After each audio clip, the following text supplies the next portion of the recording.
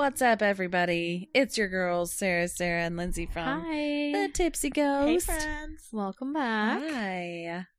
How have you been? Just great. Except our ghost hunting expedition today got canceled. I know. I'm so bummed. So we were supposed to go. I'm not even going to say because we're still going to go there. We're still going to go to this place where it's going to be confidential. Yes. Oh, okay. We're going there and I'm not going to say it.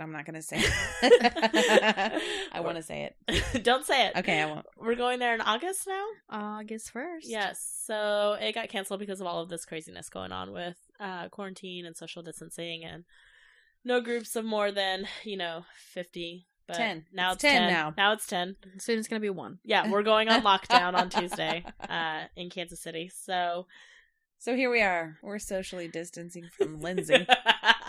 Coughed into my elbow, guys. Coughed into my elbow. Yeah. So Mike said it was the whole state of Missouri on Monday. I think so. Screw the counties. It's the whole state of Missouri. Really? Yeah. Is going on lockdown? On Monday. Wow. I wonder why Kansas isn't yet. What do we know? Well, Which Kansas always follows suit. side. Well, but you're still in the... I work on the Missouri side. Also, you might live in a county that is potentially affected. Well, yeah. My county is, yeah. So, anyways. So, stop serving pancakes. We is what I'm trying to say. Yes. You left your syrup at home, girl. So we are trying to get some podcast episodes out. So this one's kind of like an improv one because we were not going like we thought we were going to be going somewhere. Super bummed, but it is what it is. We're making the best of it, I feel like. Mexican and alcohol. Booze and yes. tacos. Mexican food, some alcohol, and podcasting. What could be better? Lindsay is super proud of her shirt. What does your shirt say today? It says, it's from Game of Thrones, if there's any Game of Thrones fans out there. It says, I drink and I know things. Because tonight I am drinking and I do know things tonight. I bet I would love it if I watched Game of Thrones. You know what? Now is a great time because there's nothing else to do. I resisted for many years. I did too. I feel like because I was like, I don't want to like this. No, my husband suggested it, and I was like, I'm not gonna like it. Turns out I loved it, and I binged it in like 3 months. So good luck. We did the same. We binged it all in like 3 or 4 months, and we started binging it. Like we did the first 2 seasons while it was still airing, and then we stopped for a while because we got, I don't know, stuff came in our lives. And then we started binging it again when the last season was airing because everybody was talking about it again. So we picked back up and finished shortly after it finished. How many seasons are there? 8. Oh, God. That's a lot of seasons. No, but there's only like... It is actually a lot of seasons. I'm not going to lie. It is. But it is so good. Okay, trust me. We are fellow Office lovers. Yes. I love The Office. I would not lead you astray. It's very good. Very good storytelling. Tell me this is like The Office? This is not like The Office. It's at not all. a comedy like The Office. How are you going to Office. bring that up then? It's just trust my choice in TV shows. Yes. I'll consider it. It's a good one to binge. Really good. What else are you going to be doing in your house? I'm not going to be in my house. I'm going to be at work. Okay, but when you're not at work, you have to be at home. 7 days a week. Come on. I work 6 days a week this week, so. All right. Well, on that one day off, you're going to binge Game of Thrones. And then talk to us about it. I can't wait to hear about it. I know I resisted for a long time, too. I did also, too. can we talk about this cat that loves me? It's just me. Don't try to take my specialness away. I'm doing like the Tina Belcher. He loves me so much. Bob's Burgers. Listen, if Lindsay was sitting in that chair, he would probably be there. But yeah, he loves you. God damn it, Kristen. I am special. Did he give in you his a kiss? eyes? Oh yes, you don't. He smooched me on my lips. I think He's a kisser. on one of our episodes. Oh, yeah. He's so He sweet. can kiss my lips, but now he's just reaching out to me because he's like, "Hello, hands." Is it touching me you're looking for?" Oh, you guys are on 2 different songs right now. Either way, reaching out. We are not touching hands or reaching out right now. We are practicing social distancing. Have you seen that thing that meme? Yes. From the CC. No, CCD? we don't recommend that. CDC. Oh, okay. The CDCC. Oh, okay. No. That's a new group. Instead of the CDC, ACDC. have you heard of them? They're great. CCDC. Their hit song is called "Wash Your Hands, Fools." Wow, we think we're funny. Bitch, use a hand sanitizer. I got that Rona.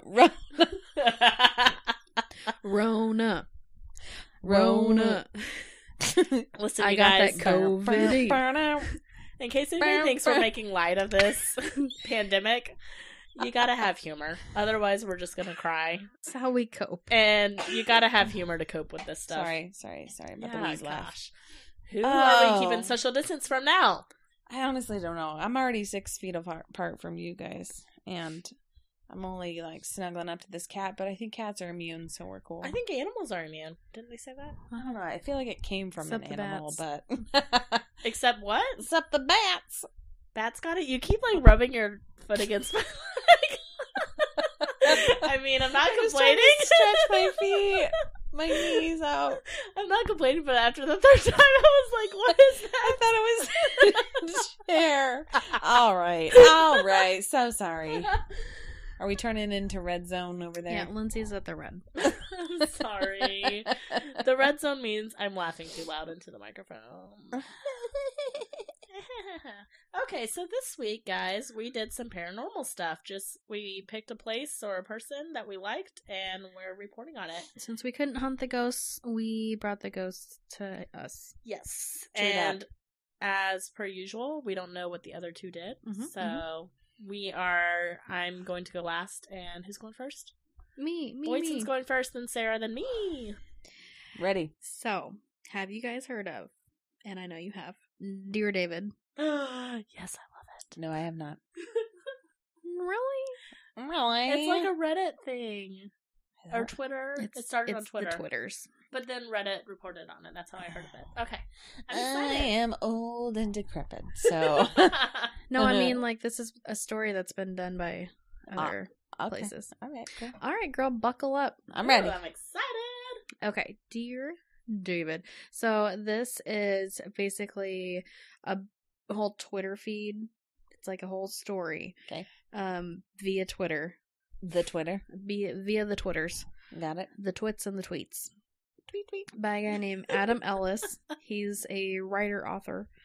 And he goes by at, you ready for this? I'm ready. At Moby Dickhead. Yes, he did. He went there. He did.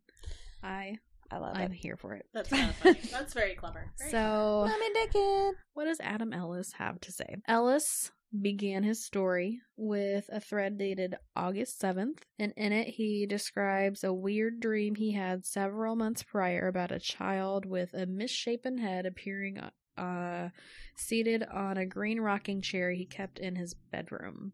Like a cone head. It's like a kid. It kind of looks like, Tommy from the Rugrats. Uh-huh. You know how he has those dents in his head? Okay. Yeah, Only yeah. like one of them's maybe like a whole chunk of his head's taken out. Ugh. Oh, okay. That's not at all Wait, what I was Tommy picturing. had dents in his head? I know, Were I'm we trying to watching this in remember. cartoon? You never thought that? What? And you showed her a picture of what David looks like. David is missing half of his head. Okay. More than just a dent. I said a big chunk. I was referring him to Tommy. Tommy Pickles. Tommy has a huge ass. It doesn't matter. This kid He is had dents in his legit head, though. missing Will you half pull of up his head. Tommy Pickles? Yes, I will. Hold on.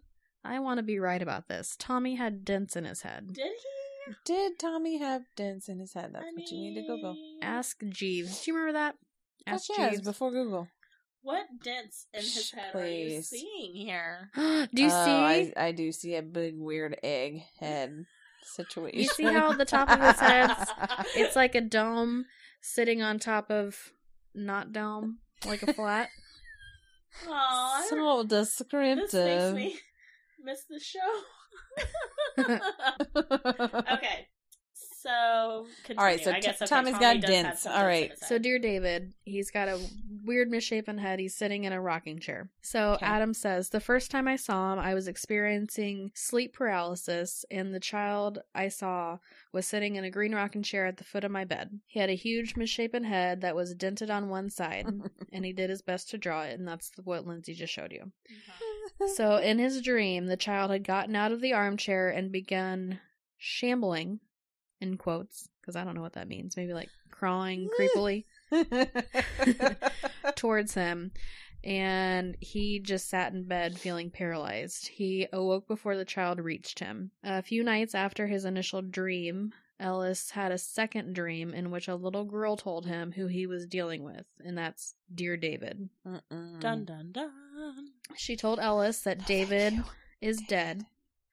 Additionally, she explained that the rules of interacting with David are he only appears at midnight, and if you see him, you can ask him 2 questions as long as you say the words, Dear David, first. However, you are never, ever to ask him 3 questions. He'll kill you if you do. Oh. Dun, dun, dun. So, in a different dream, Ellis tried asking David some questions. In the dream, I say, Dear David, how did you die? He mumbles, an accident in a store. I say, Dear David, what happened in the store? He groans, a shelf was pushed on my head. That's frozen with fear, Ellis says. I ask, who pushed the shelf? That's number 3. David doesn't answer. I realize... Yes, it didn't say Dear David. Yeah, he says, I realize I've asked the 3rd question, which I'm not supposed to. And at that point, I wake up absolutely terrified. So he made the mistake. He asked 3 questions. He didn't stop at the 2. Still, he attempted to get at the bottom of the whole thing the next day, Googling around for kids named David, or Daniel, or Dylan, or Devin, just to be thorough, who may have died in stores in New York after being crushed by a falling shelf, and nothing turned up. Not too long after that, the apartment above his vacated, so Ellis moved upstairs. He stopped thinking about David during this time, and he wrote that he suspected David may have lost track of him because he moved. But then we get to... The past 4 nights, my cats gather at the front door at exactly midnight and just stare at it, almost like something is on the other side. Okay. Lindsay's showing a picture of the cats. I'm showing her pictures. I was picturing a clear storm door, but no, they're staring underneath the crack of a door. Yes. Okay. So, additionally, when Ellis was looking through the peephole, he said he was positive he saw something move on the other side. And that's where I am right now, he concluded. Dear David found me, I think. I don't know what to do. I'll keep you updated. So, he says, when I opened the door and turned on the hall light, that is what it is. The light hall. The light hall. He says nothing was there, but my cat seemed unnerved. Bushy tails, etc. And that's where I am right now. Dear David found me. I don't know what to do. Update. For the 6th night in a row, my cat has walked over to the door and promptly at midnight and stared at it. And she's showing her the picture, and then he's got a picture, or he's got the clock in his hand with the time on it. I see this. Late on the evening of August 8th, so it's technically early morning August 9th, Ellis continues the story in another reply to the original thread. One cat in particular, Maxwell, seemed to be especially concerned with something outside the door. So it says Ellis was curious but still frightened, so he took a photograph of the hallway outside his door through the peephole. He had trouble seeing anything in it, though, so he bucked up his courage and opened the door and took a second photograph of the hallway with nothing obstructing the camera lens. When he compared the 2 photos, he became convinced that there was something lurking in the first one, the one he took through the peephole. So he took a second peephole photograph just to be sure. So just where the banister of the stairs meets. It says, I wasn't sure if it was a smudge or something, so I took a second photo from inside. There was something out there. Unsure of what else to do, he deadbolted his door and climbed into bed. I'm pretty scared, he wrote. And then there's a picture of his cat with glowing eyes, and it's terrifying. Oh, neat. In the replies to his thread, Ellis also revealed that the building used to be an old house, and it had been converted into apartments some time ago. He used to live on the bottom level of this old house, so it's basically a duplex. One apartment is the bottom, and the other is the top. Got it. August 10th through 11th, he says, it's been pretty quiet tonight. I'm going to try out a sleep talk app to see if anything happens during the night. I'm heading to bed, but the cats are back at the door. They only do this in the middle of the night. It's routine now. Several nights pass with the cats continuing to gather at the door around midnight. He noted that he was intending to get a sleep app to see if he could record anything happening while he was asleep. Additionally, he attempted to draw a line of protection in front of the door with salt, because some Twitter users suggested it, but he just used regular table salt. Apparently, you're supposed to use some kind of special salt. I don't know. That's what they use on Supernatural. Table salt? No, in Supernatural, they like draw salt in like a circle, and like demonic forces can't get inside the salt. Do they use table salt though? I don't know. Yeah, we need to know what kind of. We need this for future reference. Sorry, I don't know if you know this, but Supernatural is like made up. It's Hollywood. Oh, what? Okay, that's not what this podcast is about. It's based off of real things. Okay, sorry. Things didn't really start to pick up until the next morning, though. So he says, I used a sound app to record my apartment last night. It makes individual recordings each time it hears something. There were 33 recordings. Dang. Ellis shared the results of his sleep app experiment. Although most of the recordings weren't of interest, there were 3 he thought might be worth listening to a little more closely. So one was a snapping sound and what seems like a single step. So he says it's odd because he didn't get out of bed all night. One he says is a strange electrical sound, and then the other is an electrical static, and then a snap, and then he groans in his sleep. And then these all happen between 2 and 3 a.m., and he has no explanation for them. He says he's going to keep recording and share if he finds out anything else. After that, he posts a selfie saying he's going to get the F out of his haunted apartment for the weekend, and then some Twitter followers say that they see a face in the background. Where? In his door. Maybe in that pane? I haven't been able... I don't see it, but... It's hard to see from here. It used to have like an enlarged one, but that tweet has been deleted. Weird. So next, he gets a Polaroid camera and decides to take a few pictures around his apartment. He took a couple of the living room and the bedroom and the rocking chair that he first saw David in, and they're unremarkable. Then he went into the hallway and snapped a photo, and remember the hallway is where he saw that weird black mist, and he said the Polaroid developed completely black. Oh, neat. Sarah. What? Oh, sure did. Sorry, I was making out the cat. Yeah, it's fine. She's having a moment with the cat, and it's all very weird. He said, I thought maybe I accidentally covered the lens with my finger, so I took a photo while intentionally covering it. So the photo on the left is him covering the lens with his finger, and the one on the right is him in the fully lit hallway taken just after midnight. Different. Completely black. He says he's going to go to bed and he's going to record himself sleeping again tonight. And he's got sage being delivered tomorrow. He needs to sage that apartment like there's no tomorrow. Stat. For sure. Also, David needs to get the F out. Dear David. Dear David, fuck off. Could you though?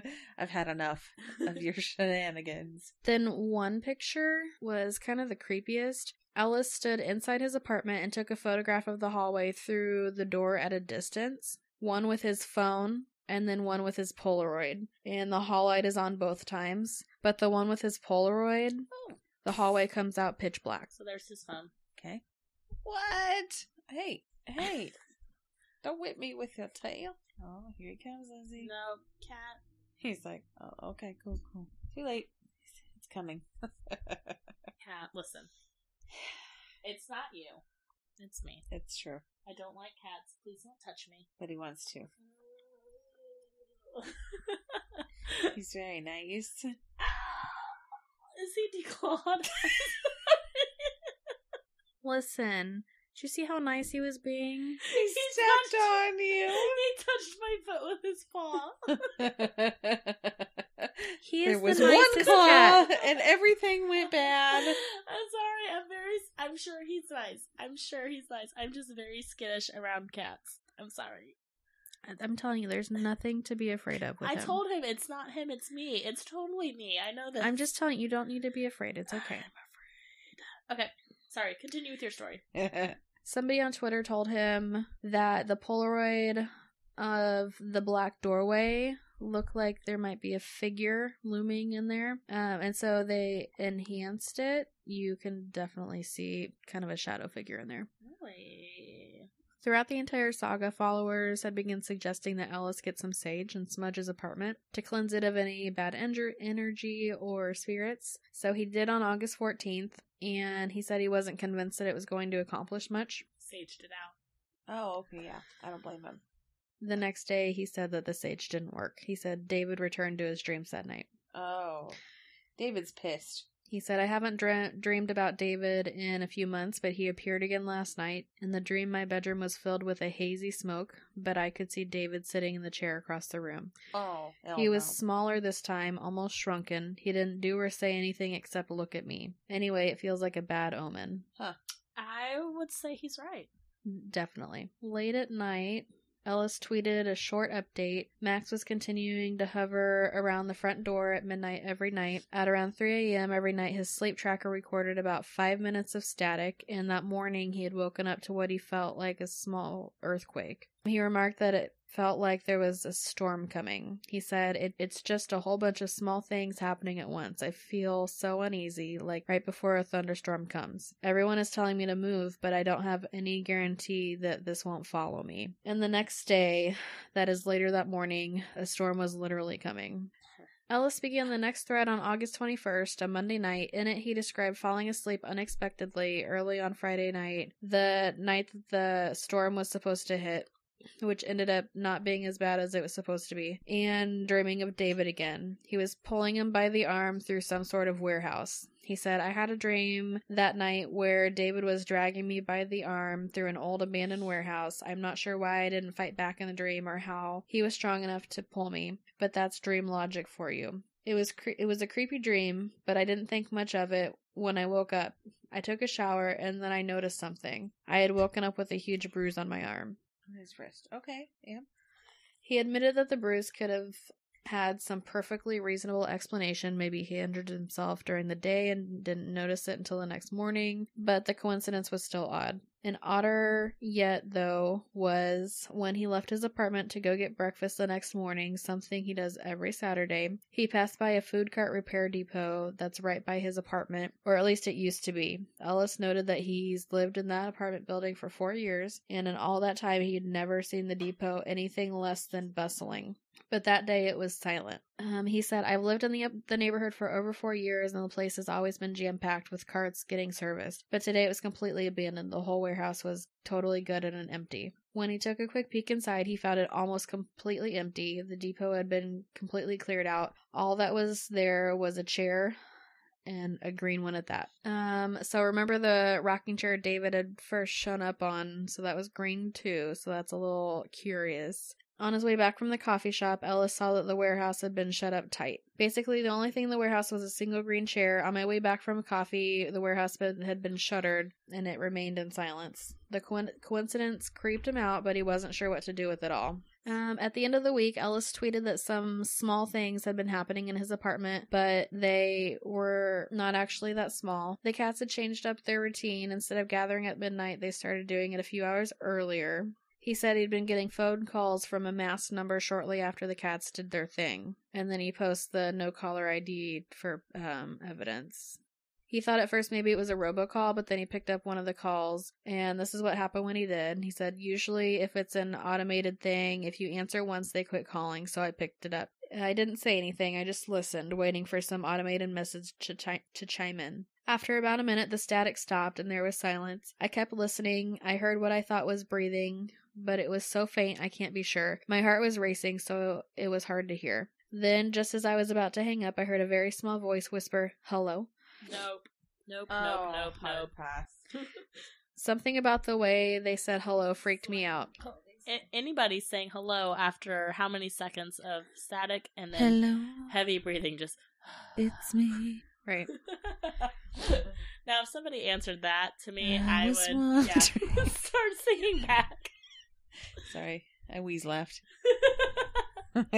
So he says he panicked and hung up. He didn't know what else to do. He closed all the curtains in the apartment and turned on every single light. After that, he watched TV for the rest of the night, and he was too scared to sleep. He also vowed to keep writing everything that was happening down. He said it felt like the only thing he could do. The next week, he bought a pet monitoring camera so he can keep an eye on the cats while he went overseas. It's just kind of like a nanny cam, so the Wi-Fi lets you check in 24/7. The evening of August 28th, he tweeted a couple things. He said that he'd moved the rocking chair out of his room a few weeks prior. He said he was going to Japan on vacation in 3 weeks, and he hoped that maybe David would lose track of him while he was gone. After all, that was what had seemed to happen after time he had moved to the upstairs apartment. Biddy also wrote with a bigger update in preparation for his trip. He'd gotten a pet cam so that he could keep an eye on his cats while he was away.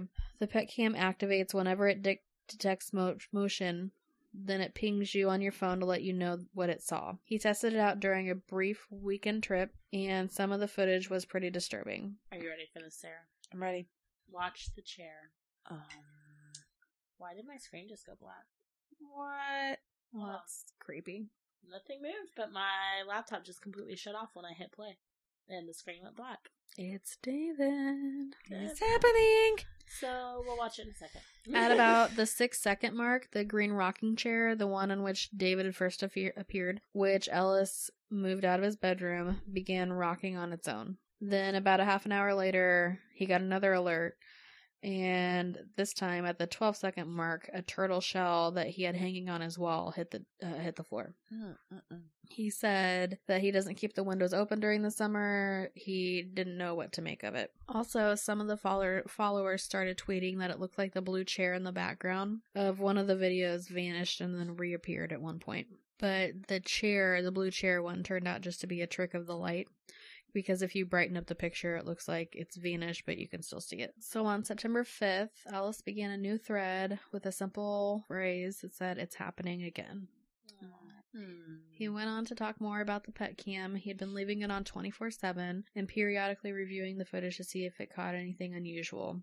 And it recorded on Saturday the previous weekend definitely showed some strange things. First, it caught Maxwell the cat getting spooked by something. All right, let's see if this happens. I'm looking at the green chair.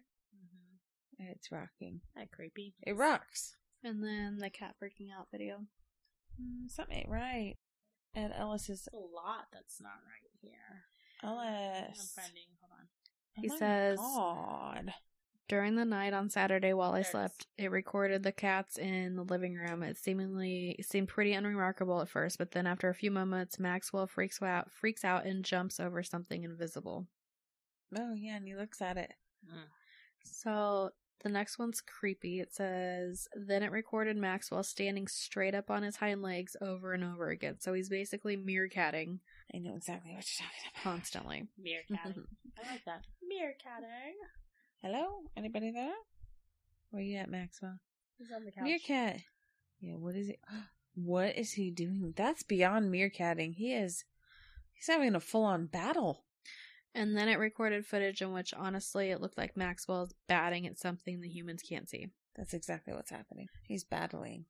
Ellis wrote that he didn't think that Maxwell was batting at a bug. First off, he doesn't tend to do that with bugs. He just eats them, he wrote. And then second off, he noted that he'd rarely seen bugs make their way into his apartment. Something spooked him, he said. The kicker, though, was actually back in the first video, and Ellis's Twitter followers spotted it pretty quickly about the 18-second mark. A green glass jar sitting on the coffee table moved of its own accord. So it just keeps catching things like that. On September 11th, the pet cam caught a small knitted cactus falling from the same shelf where the turtle shell was hung. September 16th, the night mirrors returned to the warehouse.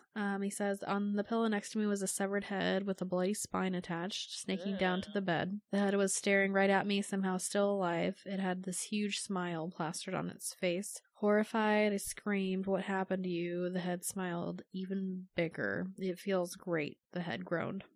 Oh, God. I don't think so. Right. He says he'd been seeing dark figures in his windows, even though he lives on the second floor. After he had several dreams, he went for a walk nearby to clear his head, and that took him past the warehouse. There was something weird that happened there on the way home. When he passed the warehouse for a second time, he says, I heard a dull thunk from the other side of the shutters. He says, I froze in place, but there was no other sound after that. I probably should have just continued on, but curiosity got the better of me. He saw a window, so he opted to very quickly snap a photo and GTFO. Didn't stop to look at the photo until he got home. When he did, this is what he saw. It's a snake thingy. It seems to be a different part of the warehouse, maybe an office. There was a bunch of old insulation and what looked like a filing cabinet and a ripped up leather desk and chair. What am I looking at? But he's convinced that he sees David. Oh, like that motion? It's supposed to be him? Okay. Yeah, that's what he's saying. Okay. I'll be honest, I don't see David in that picture, but I think that's kind of his mind is starting. He's sleep deprived. His mind is starting to play some tricks on him. Right. He's seeing what he wants to see. September 22nd to October 5th, it's Adam in Japan. He said, the past few days have been fairly quiet. Haven't been spending much time at home. I leave for Japan in a couple hours. I've been trying to avoid anything weird before my trip. I still feel like all this might stop if I just leave for a couple weeks. Whatever happens, I want to thank everyone for their kind thoughts and concerns. This whole ordeal has been stressful and it means a lot.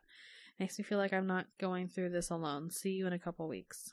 Not much happened over the next few weeks after Ellis left for his trip. He mostly stayed off Twitter. He did post this cute and somewhat tongue-in-cheek photo from a shrine he visited while he was away. And it's just this picture of something that says, please protect my cats while I'm away from home. That's sweet. But on his last day in the country, he stumbled across something unnerving. It looks just like a statue, but when he looked closer at one portion of it, he says, I was taking pictures of it from different angles since it's cylindrical. I moved around to one side and almost dropped my phone at what I saw. It felt too similar to be a coincidence. I felt dizzy staring up at this kid with the dented head. I see it. Kid with the dented head. Oh, there he is. It looks like he comes back, and he says, weird things have been happening with the electricity in my apartment this week. First, 2 bulbs have burned out in the hallway in less than a week. At this point, I've just left it alone rather than getting a ladder again. Apparently, there was an LED backlight strip plugged into his TV turning off and on. Said he noticed it just sometime before dawn when he woke up and went into the kitchen to get some water. He'd barely gotten back into bed when he saw the faint light come on in the living room. After a few seconds, it went dark again. Ellis couldn't get back to sleep, so he went on a 24-hour diner near his apartment, had some eggs, and then went home to shower and get ready for the day before heading into work. He completed his morning, and he said he started hearing some weird scratching noises outside his front door. After everything that had happened so far, he couldn't actually look through the peephole, so he just held his phone up to it and snapped a picture. Which, I'll say, I don't see anything in this picture. Yeah, he thinks he sees part of a face, an ear, an eye staring back at him. I don't see anything. Nobody really sees anything. Ellis is losing it. I think he's starting to. Instead, he has a friend come over to cleanse the place, and for about a week or so, it seems like it works. Things appear to go back to normal. The cats weren't gathering at the door, and he stopped having dreams. After the update, things got weird again, so he started going by the warehouse, and he saw a hearse parked in the warehouse near the back wall. So, probably pretty terrifying. Creepy and random. Then Ellis started having dreams again. In the dream, he says he saw David in a chair again, which he doesn't have the green chair in his room anymore. This time it was a recliner he had had for years. He was staring right at him. Just like the first time, again, he felt paralyzed and could barely move, but this time something was different. He says it's better to just show you. I'm growing. So essentially, while he was dreaming or having sleep paralysis, David was trying to approach him, and Ellis was still able to move his hands a little, and so he snapped a picture. Sarah's just not seeing the picture of David. Yes. This is a creepy ass picture. I know. Is that real? So we're looking at a picture of... Is it real? It looks like a picture or something of this kid with a misshapen head. Sure does. It sure does. And then people started brightening him up, and it's just terrifying. Huh. Interesting. Yeah. So then everybody reacted kind of like you did. What? Yeah. Is it real? Everyone was playing along up until then, and they got a little more suspicious. Because there's just no way. I mean, if you see those pictures. Yeah, it's... I mean... I have lots of suspicions, but those pictures, I'm just like, they look photoshopped. Right. For sure. Ellis finally responded to everybody just by saying, for everyone asking, yes, I'm alive. I've been on the quiet side because there's something I'm trying to investigate and I'm not sure how to yet. I'd rather not tweet unless I have something substantial to share. So he said he'd previously established that his apartment building was actually a house and then converted into something like a duplex, and then he moved up to the second floor. He essentially said he had been hearing some loud thudding noises coming from his above apartment which he noted no way to access the roof. So he thought it was the pipes or something falling on the floor. But he thought since it was an old building, it was just building noises. But he said it was a new sound and it startled him. And so he went out to the hallway to investigate, and he found what looks like kind of a crawl space. And he says he looks all over his apartment but can't figure it out. So he goes in the hallway, and that's when something dawns on me. There's no real way to ease into this, so I'll just say it. There's a mysterious hatch in my hallway. I've always known about it, but I just assumed it opened directly onto the roof. Lindsay's showing Sarah the creepy hatch. Yep, got it. Creepy hatch video. It's just a video so you can see like how high up it is. Oh, okay. It's really high up above the stairs, so he can't access it without like a ladder. There's a difference in crawl space, so he draws a little picture. See it. What? Is this not it? Where's that? That one. So this hatch is just this little section of the roof, and then it maybe goes up 3 feet, and then the actual roof is there, and he wants to know what's actually in it because he keeps hearing thumping sounds. He says the noises from the ceiling haven't let up, but the pole I ordered didn't arrive before I had to leave for holidays, so I didn't actually get it until late Friday night. He's gonna investigate the next morning. Then he said I'd barely fallen asleep when I woke up to an incredibly loud crash above me. It sounded like someone had dropped a bowling ball, bolted upright in bed, and immediately felt strange. There was a weird energy all around me, and he can't explain it. After about a minute, I heard another crash. I briefly thought about getting my shoes and booking it, but that would mean passing under the hatch. Nope. And that would seem like a bad idea. So instead, I just listened and waited, though I'm not sure for what. The crash happened again, and then again, probably 15 times in a row, followed by a long silence. Then I heard a smaller, creaky sound from the hallway. In my mind, it registered as a footstep, but it really could have been anything. I stayed still, but there were no more sounds after that. I laid back down, still tense and nervous, but I must have fallen asleep at some point because I woke up the next morning and everything seemed normal again. I got dressed and left to go get a bagel, same as every Saturday. At that point, bagels were the last thing on my mind. I went back upstairs and grabbed the pole. I set my camera on the coat wardrobe at the top of the stairs and hit record just to make sure it would be caught on video if a demon burst out of the hatch. Here's the video. Okay. Got it. So you can see something poking out. Sure. Oh, just fell out of there. So it says, I went upstairs to get my phone and collapse the pole since it's so long and unwieldy, then went back downstairs to investigate the object that fell. At first, I wasn't even sure what it was. It was a dingy, faded black. I picked it up and realized what it was. It was a small leather shoe. Oh, okay. Okay. Sure. A few hours later, my landlord was on a ladder, shining a flashlight into the crawl space. I stared up at him, half expecting something to grab him and yank him into the darkness. He angled his flashlight all around and finally saying, "There's nothing up here." But then I was like, oh wait, I watched as he reached up into the emptiness with his free arm. When he pulled it back, he had something small and round in his hand. He climbed down the ladder and handed it to me. The thing he handed Ellis turns out to be antique green marble. Again, I wasn't quite sure what I was looking at. It was smooth and shiny, and at first I thought it was an old piece of candy, but it was cold and too heavy to be candy. After a second, I realized it was a marble. It was so worn that I hadn't registered it as a marble at first. Its shape was also sort of weird, with a little bump on one end. Okay, cool. Like a head. Like David's head. Like a dented head. Then Ellis took kind of a hiatus from the Twitters and finally came back saying, sorry for the long break. I haven't been feeling great the past couple weeks and haven't had time to update. There also wasn't much to say for the most part. I wasn't sleeping well and was having weird dreams, but they were vague and hard to describe. I'm sleepy all day long and I've been getting sudden bouts of dizziness. He didn't post another update for 2 weeks, just because he said he didn't have much to report. He said he wasn't sleeping well. He wrote that he woke up with a start and felt something strange, like something had just been watching him, but there was no one there, and when he turned on the light, he said he had the tangible feeling of badness that he just associated with David. After a couple of nights of this, waking suddenly and feeling like he was being watched, he downloaded an app on his phone to make it take photos automatically every 60 seconds and set it up on his bookcase. He left both it and a light on while he slept. In the morning, he claimed he found something really disturbing on his camera roll. Most of the pictures were just him sleeping in an empty room, but right towards the end, the phone snapped the following images. So most of them were him sleeping. Oh, there he is. And then you see this little child. Yep. There's a child. Right in the middle of the photo. He says, then suddenly he was there, standing on the chair at the foot of the bed, staring at me. In the next photo, from a minute later, he seems to be staring up at the ceiling, just staring. Oh, okay. Then he appears... Everything's fine. Right. Everything's fine. Then he appears to collapse on the chair.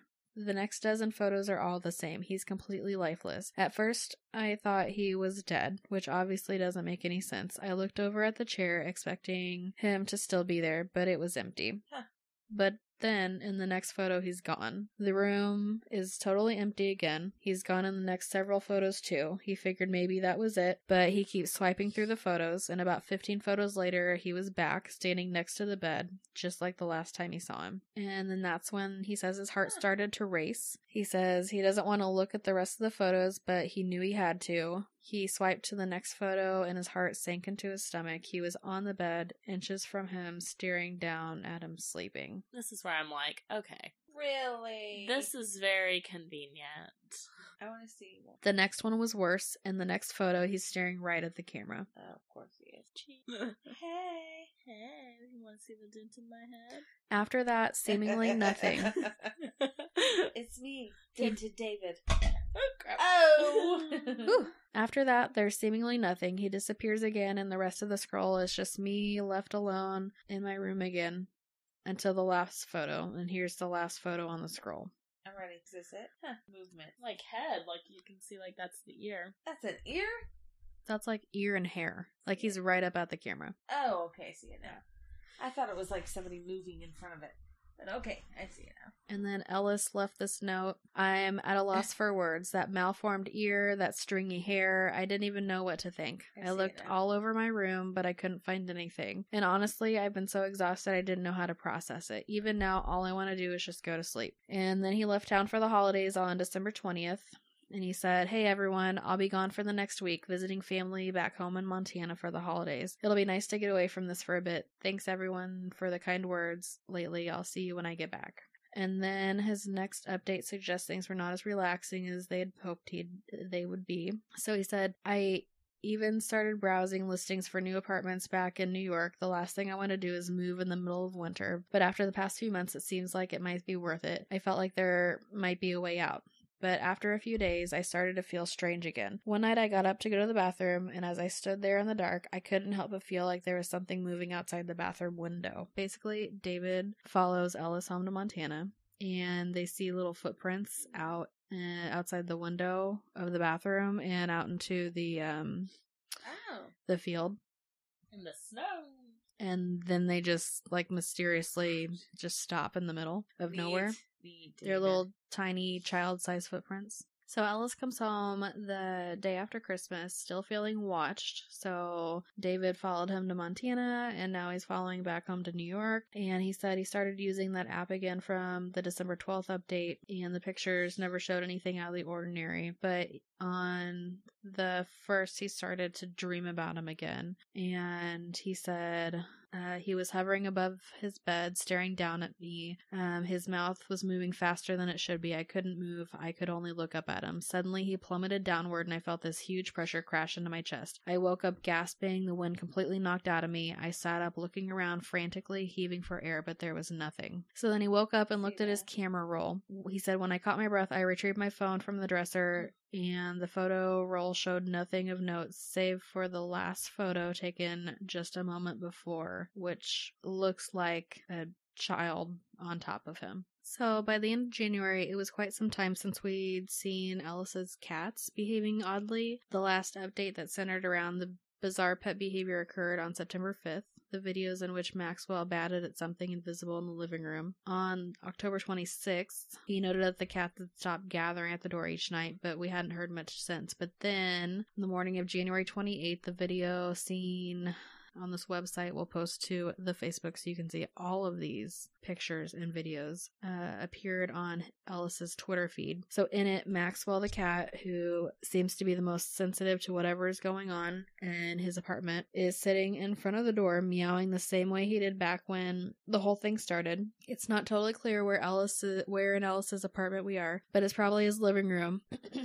And Maxwell is probably meowing at the front door. The cat does this for around 30 seconds, although towards the end of the video, he turns around and faces the camera while continuing to meow, and then the video abruptly ends. Maxwell's behavior wasn't the weirdest part about the video, though. The honor went to the angle from which it was shot. From the floor, with something large and undefinable in the foreground on the left-hand side. Also, there was no thread accompanying this in the video, making for another huge departure from Ellis's usual format. So he usually, has some kind of narrative that he puts with his videos and his pictures, and he just uploaded the video.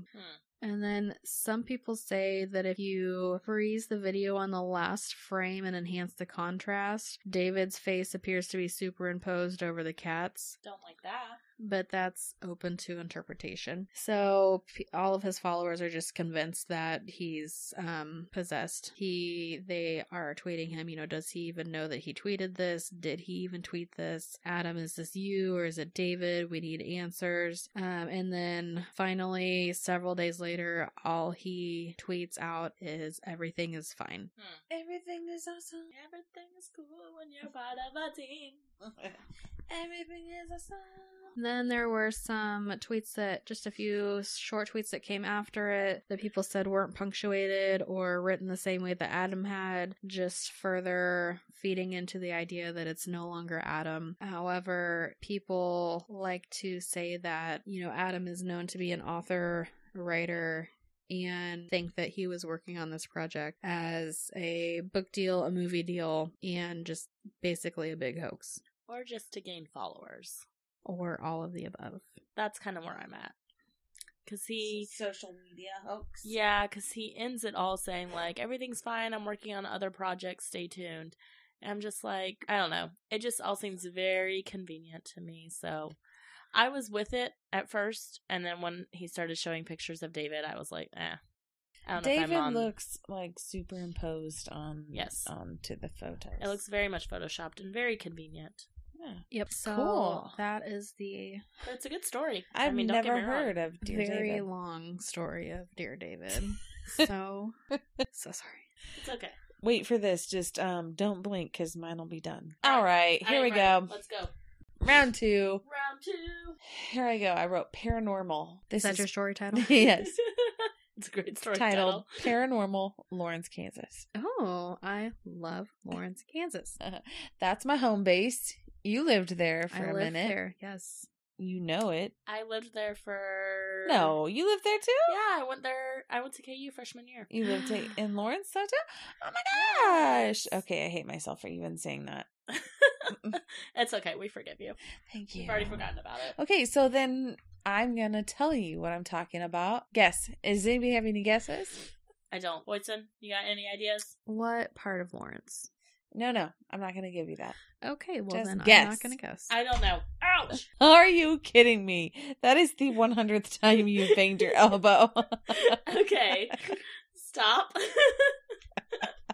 Hey, Lindsay, there's something by your elbow over there. Hey, this cup has not moved the entire time we've been recording, but I keep bumping it. Don't hit your elbow. Sorry. What's your story about? Okay, my story is about the Eldridge Hotel. Yes. Are you familiar? I'm not, so I'm excited. Oh, what? How are you not familiar? Okay. Okay. I lived there for a year, guys. That's it.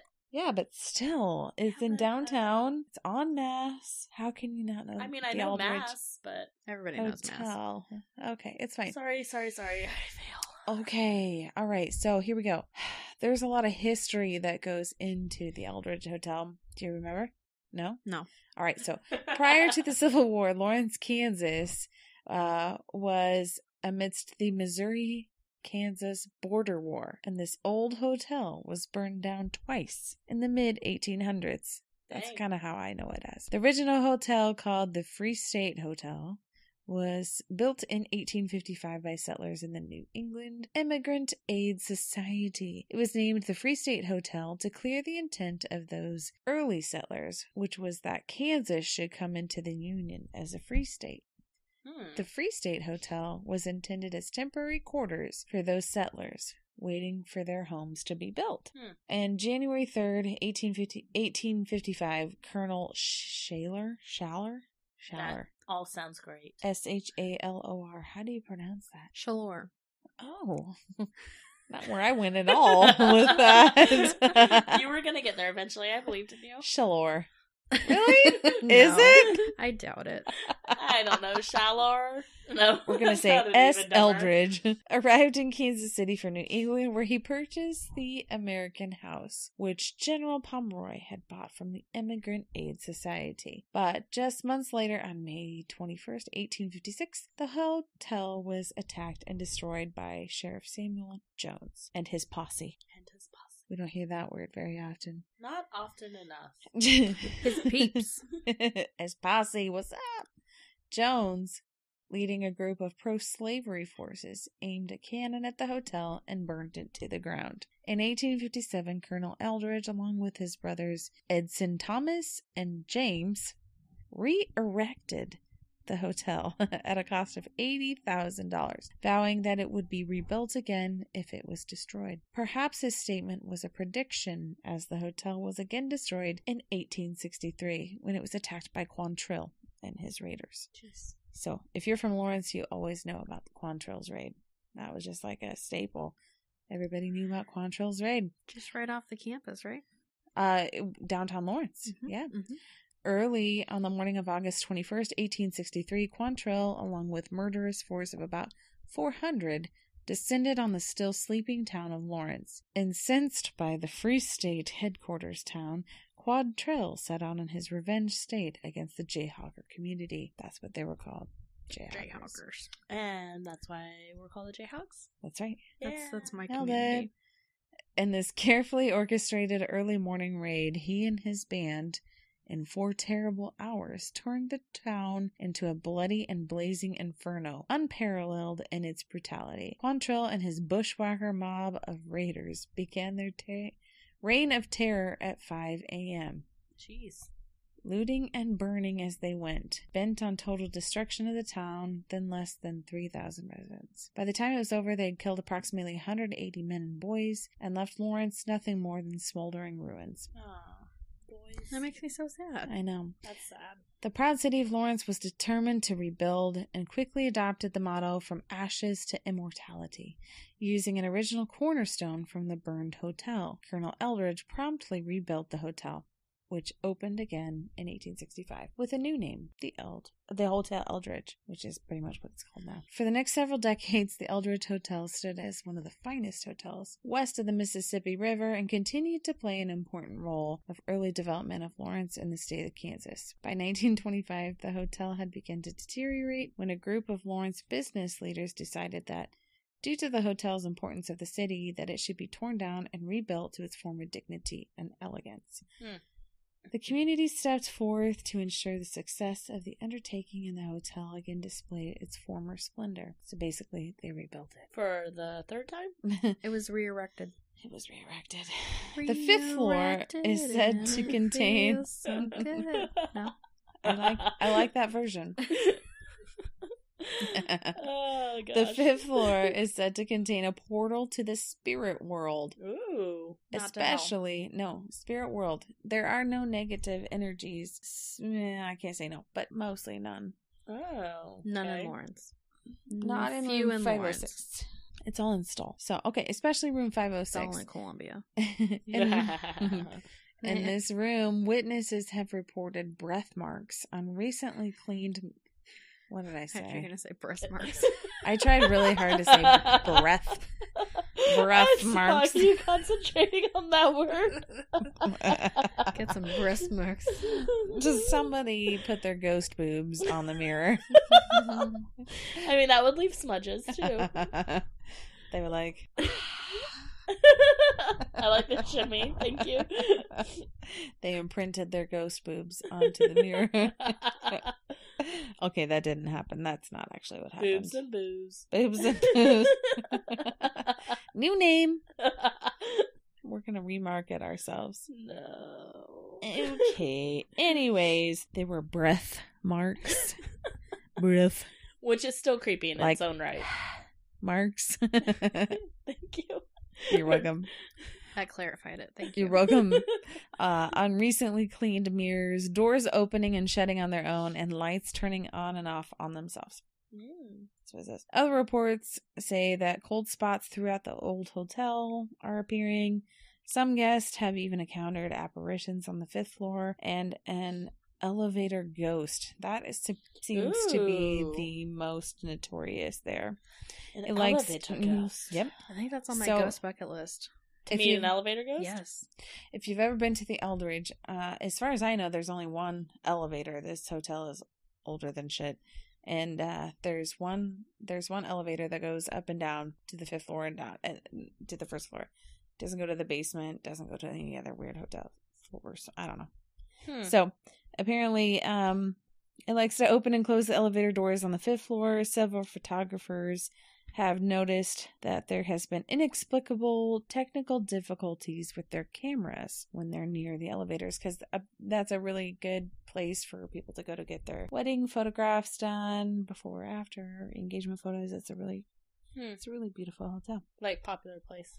Correct. Okay. That is correct. All right. And supposedly it goes up to the 5th floor on its own. I tried to kind of give a few stories here. So people claim that the hotel's elevator is haunted. Photograph taken in the 1980s supposedly depicts the ghost in the building's elevator. And I do know that they have it framed when you go to check in to the hotel. They have this photograph framed at the check-in desk. Mm-hmm.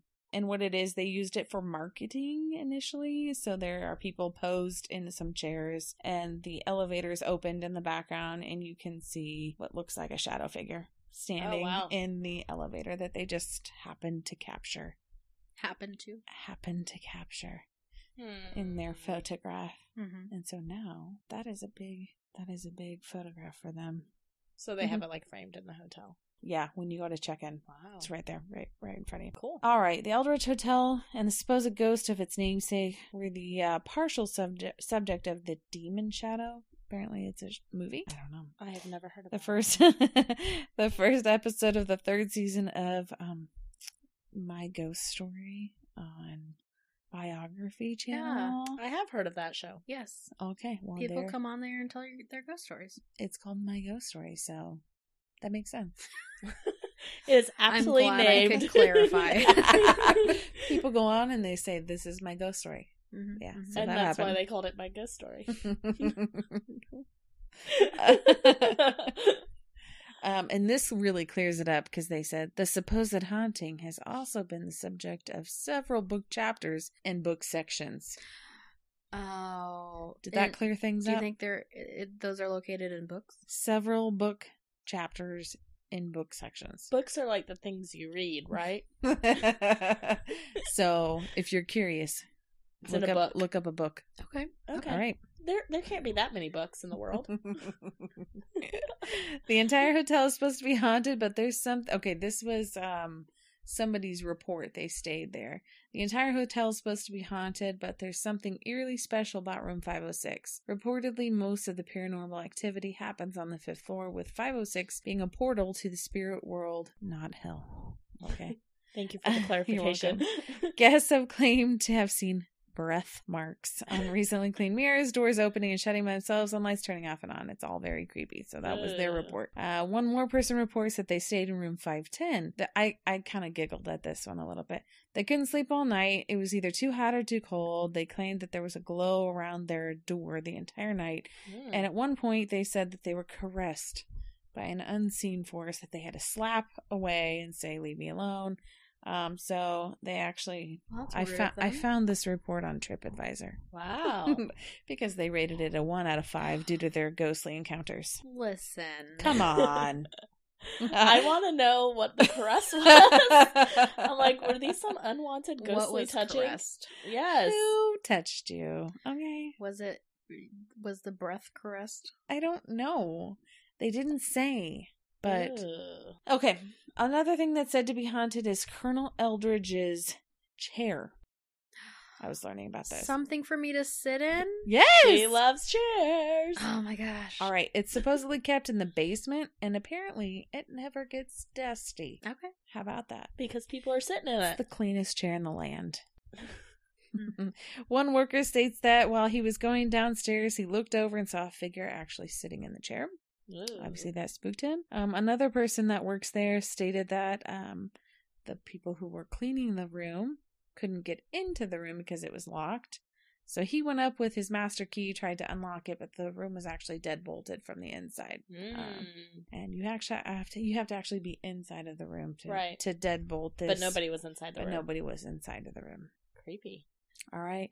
And there have also been reports of poltergeist activity, mostly involving slamming doors. Oh. Yes. Yeah. I heard some weird stories about Colonel Eldridge, how he murdered his family in room 506, but that's never been backed up. Mostly, I think that most people think that it's haunted because it actually has the original cornerstone of the building that was burnt down 2 different times. Yeah. And rebuilt around this stone. So there you go. They actually do investigations. They do.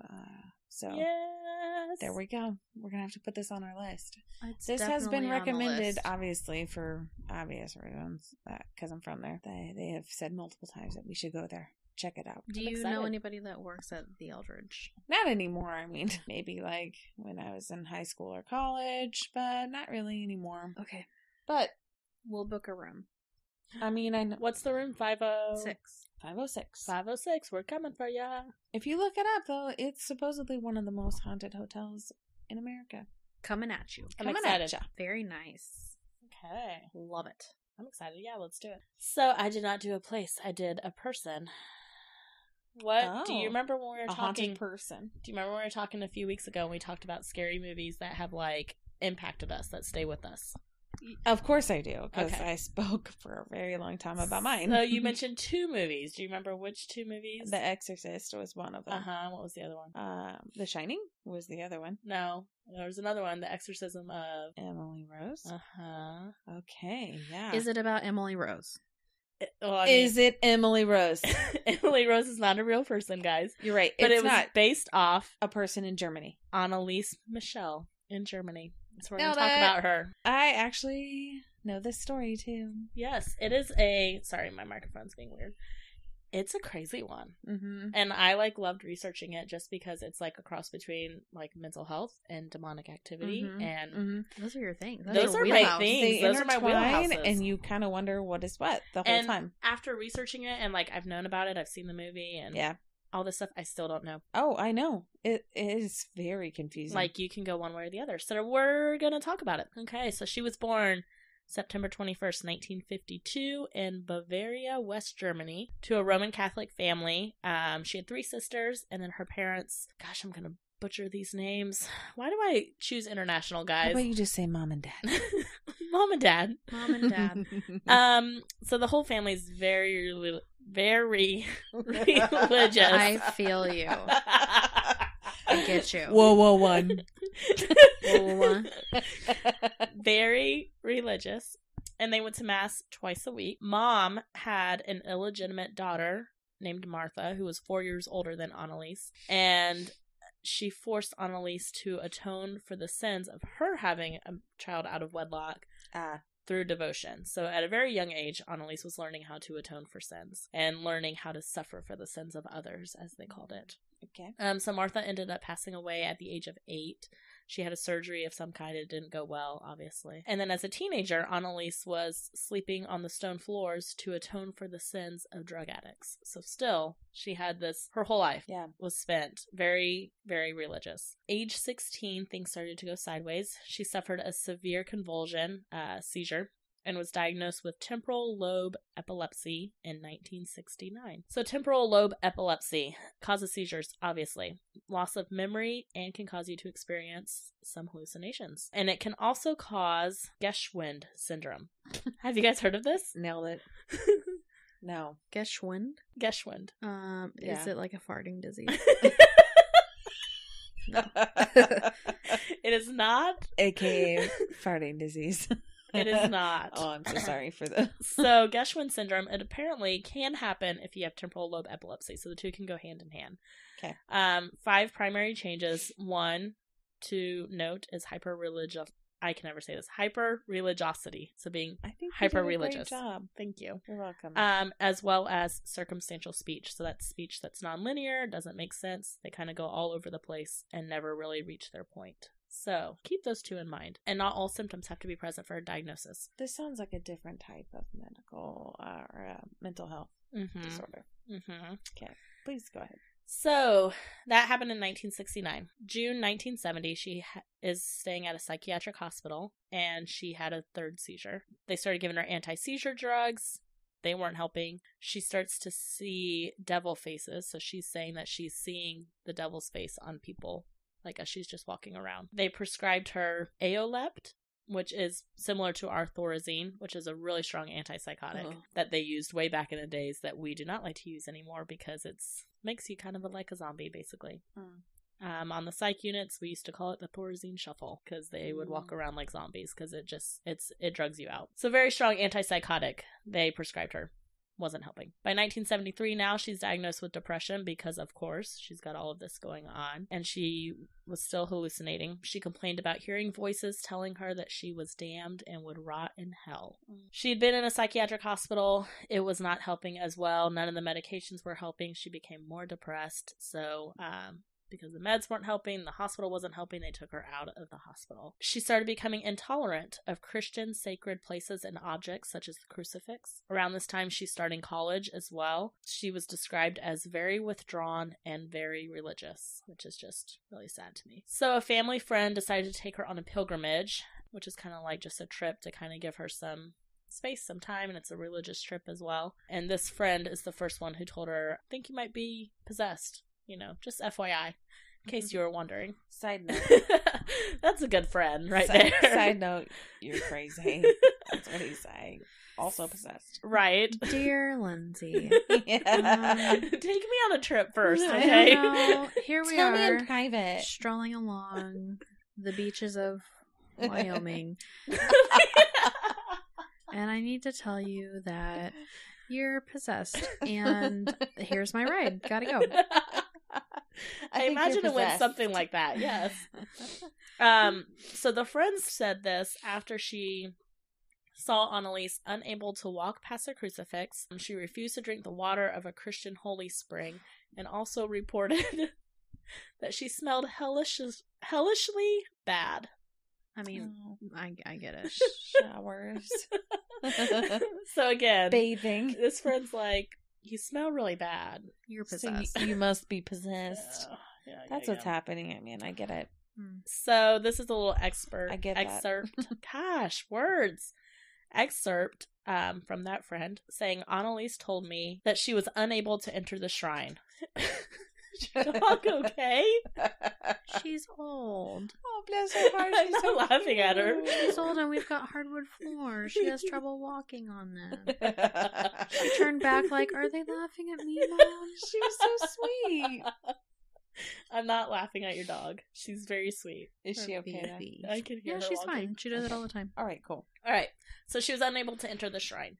She approached it with the greatest hesitation, then said that the soil burned like fire, and she simply could not stand it. She then walked around the shrine in a wide arc and tried to approach it from the back. She looked at the people who were kneeling in the area surrounding the little garden, and it seemed to her that while praying, they were gnashing their teeth. She got as far as the edge of the little garden, then she had to turn back. Coming from the front again, she had to avert her glance from the picture of Christ. She made it several times to the garden, but could not get past it.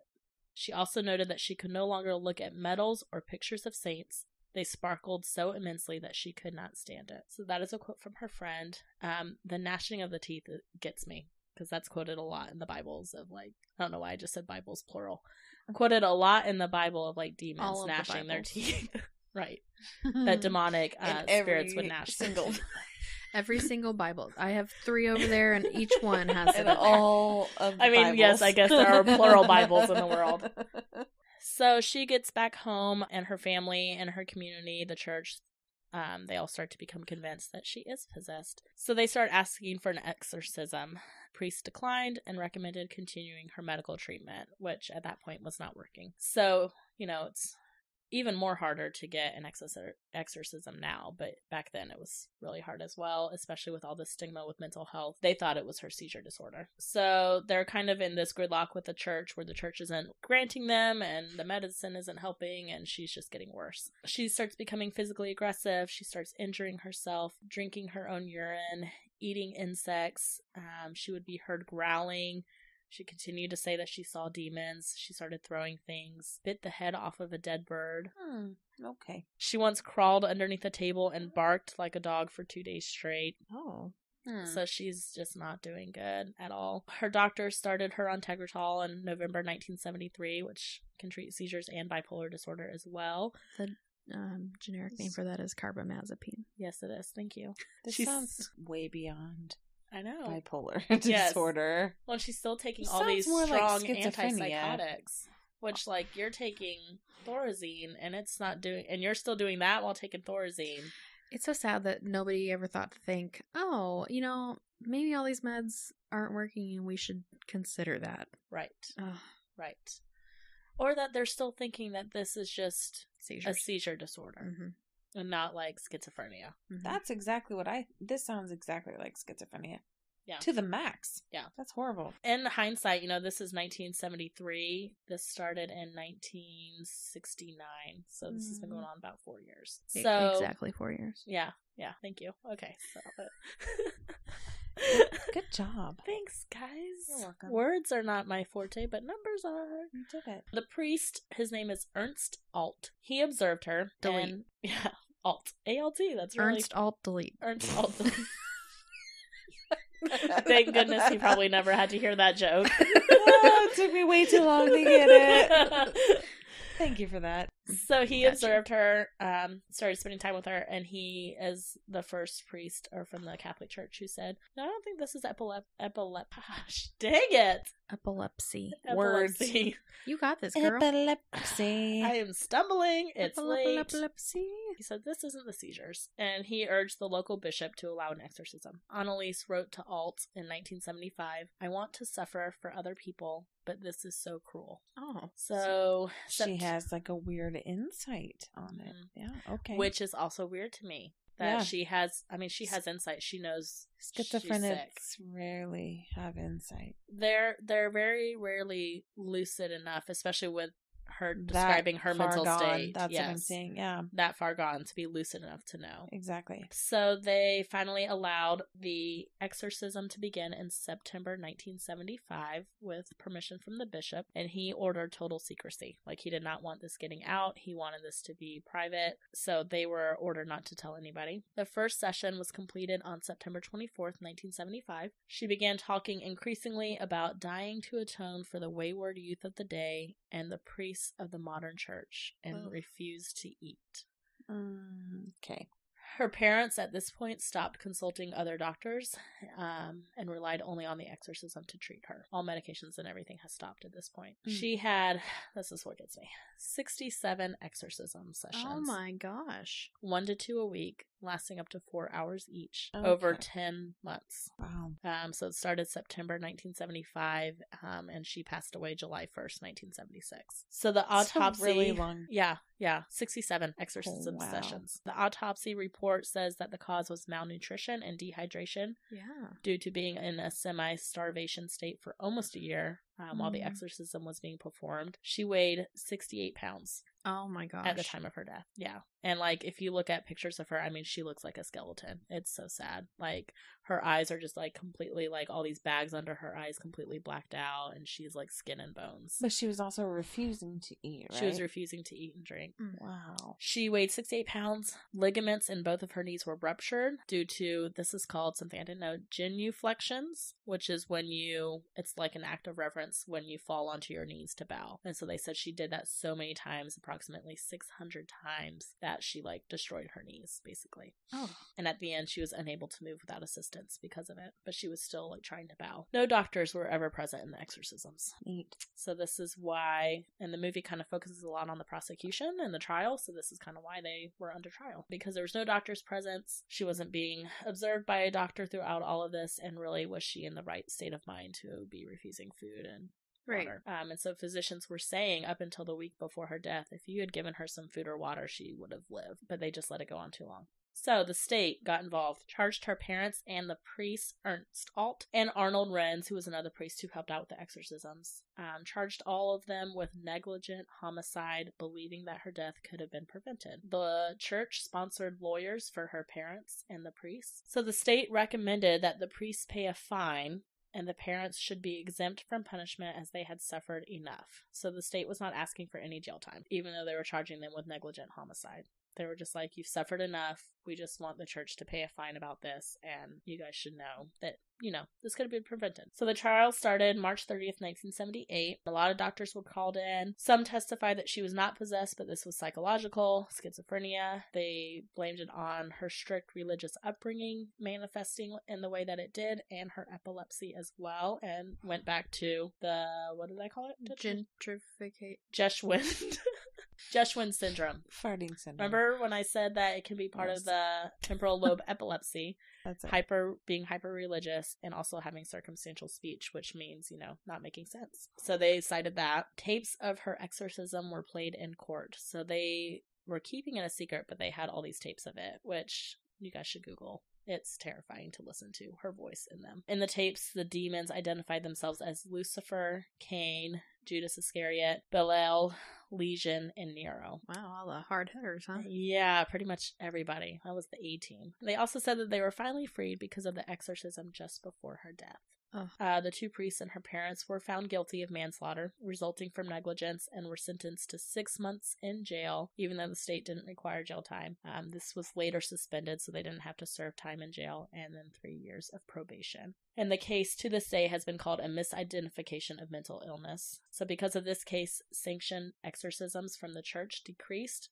And in 1999, they made rules a lot more strict about what you need to have an exorcism. And for one thing, I've read a couple books about modern day exorcisms because this stuff just interests me. You have to have a doctor present. You have to have so many doctors sign off. You have to have a psychiatrist sign off, a psychologist. Like, you have to have all these people sign off saying this is not due to a mental illness. This is not due to a medical condition. Then you have to have a doctor there as well to monitor this because all of this happened without doctors. There was also something called doctrinaire induction, which is suggested behavior from the priest that made her believe that she was possessed. So kind of like how therapists can be accused of leading you on and suggesting and, you know, that whole fallacy. Right.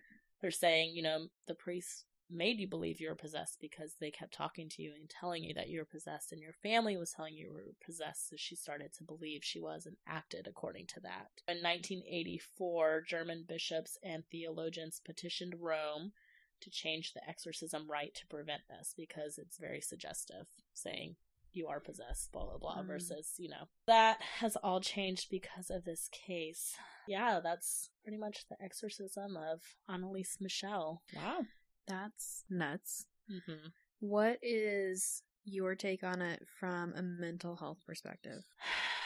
I know you touched on it, but what do you think? I go back and forth. I think there was some suggestion here. I also think I've never heard of Geschwin syndrome, so that's kind of interesting to me. I think a lot of it was her being brought up so religious and learning to atone for the sins of others, and even throughout, like, to the end, she was saying that she was doing this to atone for the sins of others. And refusing to listen to any other. She became almost like a martyr. Yes.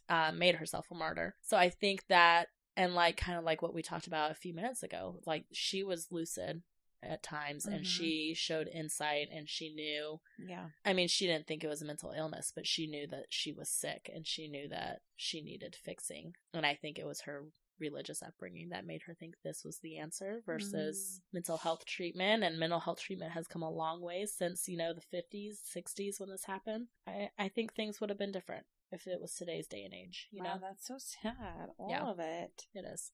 I think her parents, they kind of failed her here, and they knew the movie.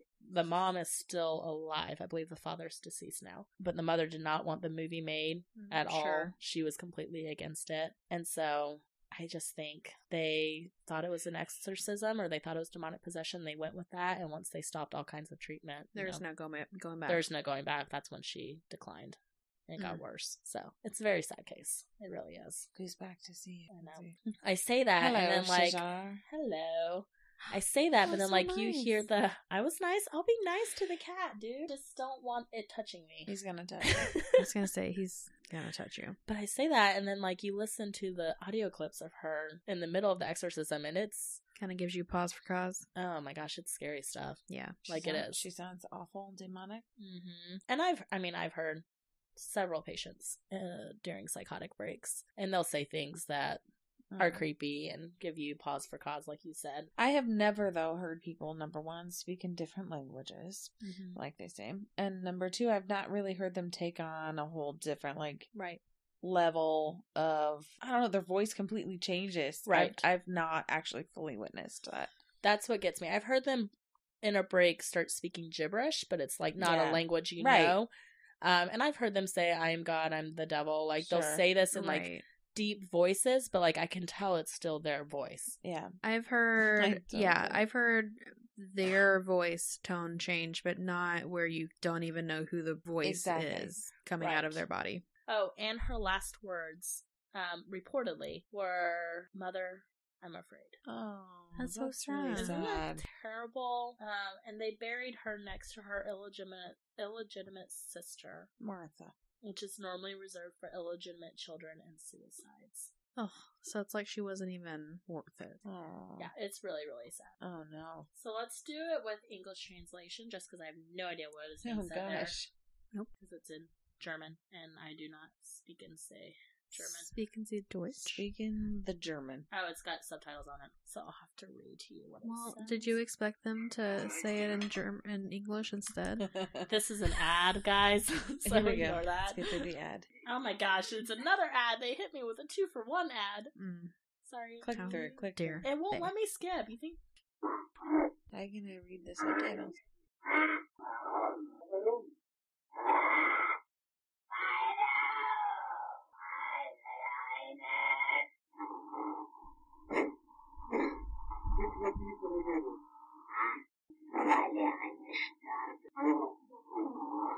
Okay. That was so what terrifying. I know what she's saying there, and the voice you can barely hear is the priest asking for the name. So she's saying, it's powerful, shut your mouth, basically telling him to shut up. She goes, no, I won't say anything because it's powerful. And then she says, why? So there's a lot of things she says. It's terrifying to listen to. That's creepy. So I don't know, I'm 50-50 on this case, honestly. Yeah. I think if it was today's day and age, I think I would be like, this is mental health, because I feel like we could have intervened and helped. And treated it. The only thing that has me not convinced it's not mental health is the voices. Right. Ooh, I don't like those voices. Listening to them. Yeah. It's a sad case overall. Very much so. My lord. Cool. Well. So that is my story. Yeah, we've had some really lighthearted stories. Of a man named Brady. You're welcome. Way to round it out. Good job. Yeah, sorry. All right, so we will see you guys next week. Hang on, where can they find us? They can find us at thetipsyghost@gmail.com, The Tipsy Ghost on Instagram and on Facebook. Beautiful. Send us in some stories, and we'd love to hear your stories. Maybe read them sometime. We definitely will. That's what she's trying to say. We'll definitely read some stories. Send us some stories, and we'll definitely read them. Unless they're inappropriate, and then we might not. All right. You're right. We'll still read them, even if they're inappropriate. We just might not say them on here. Filter some stuff out. Yeah. We'll filter. But yeah, thanks for hanging out with us, guys. We'll talk to you next week. Yep. See you soon. Sounds good. Bye. Bye.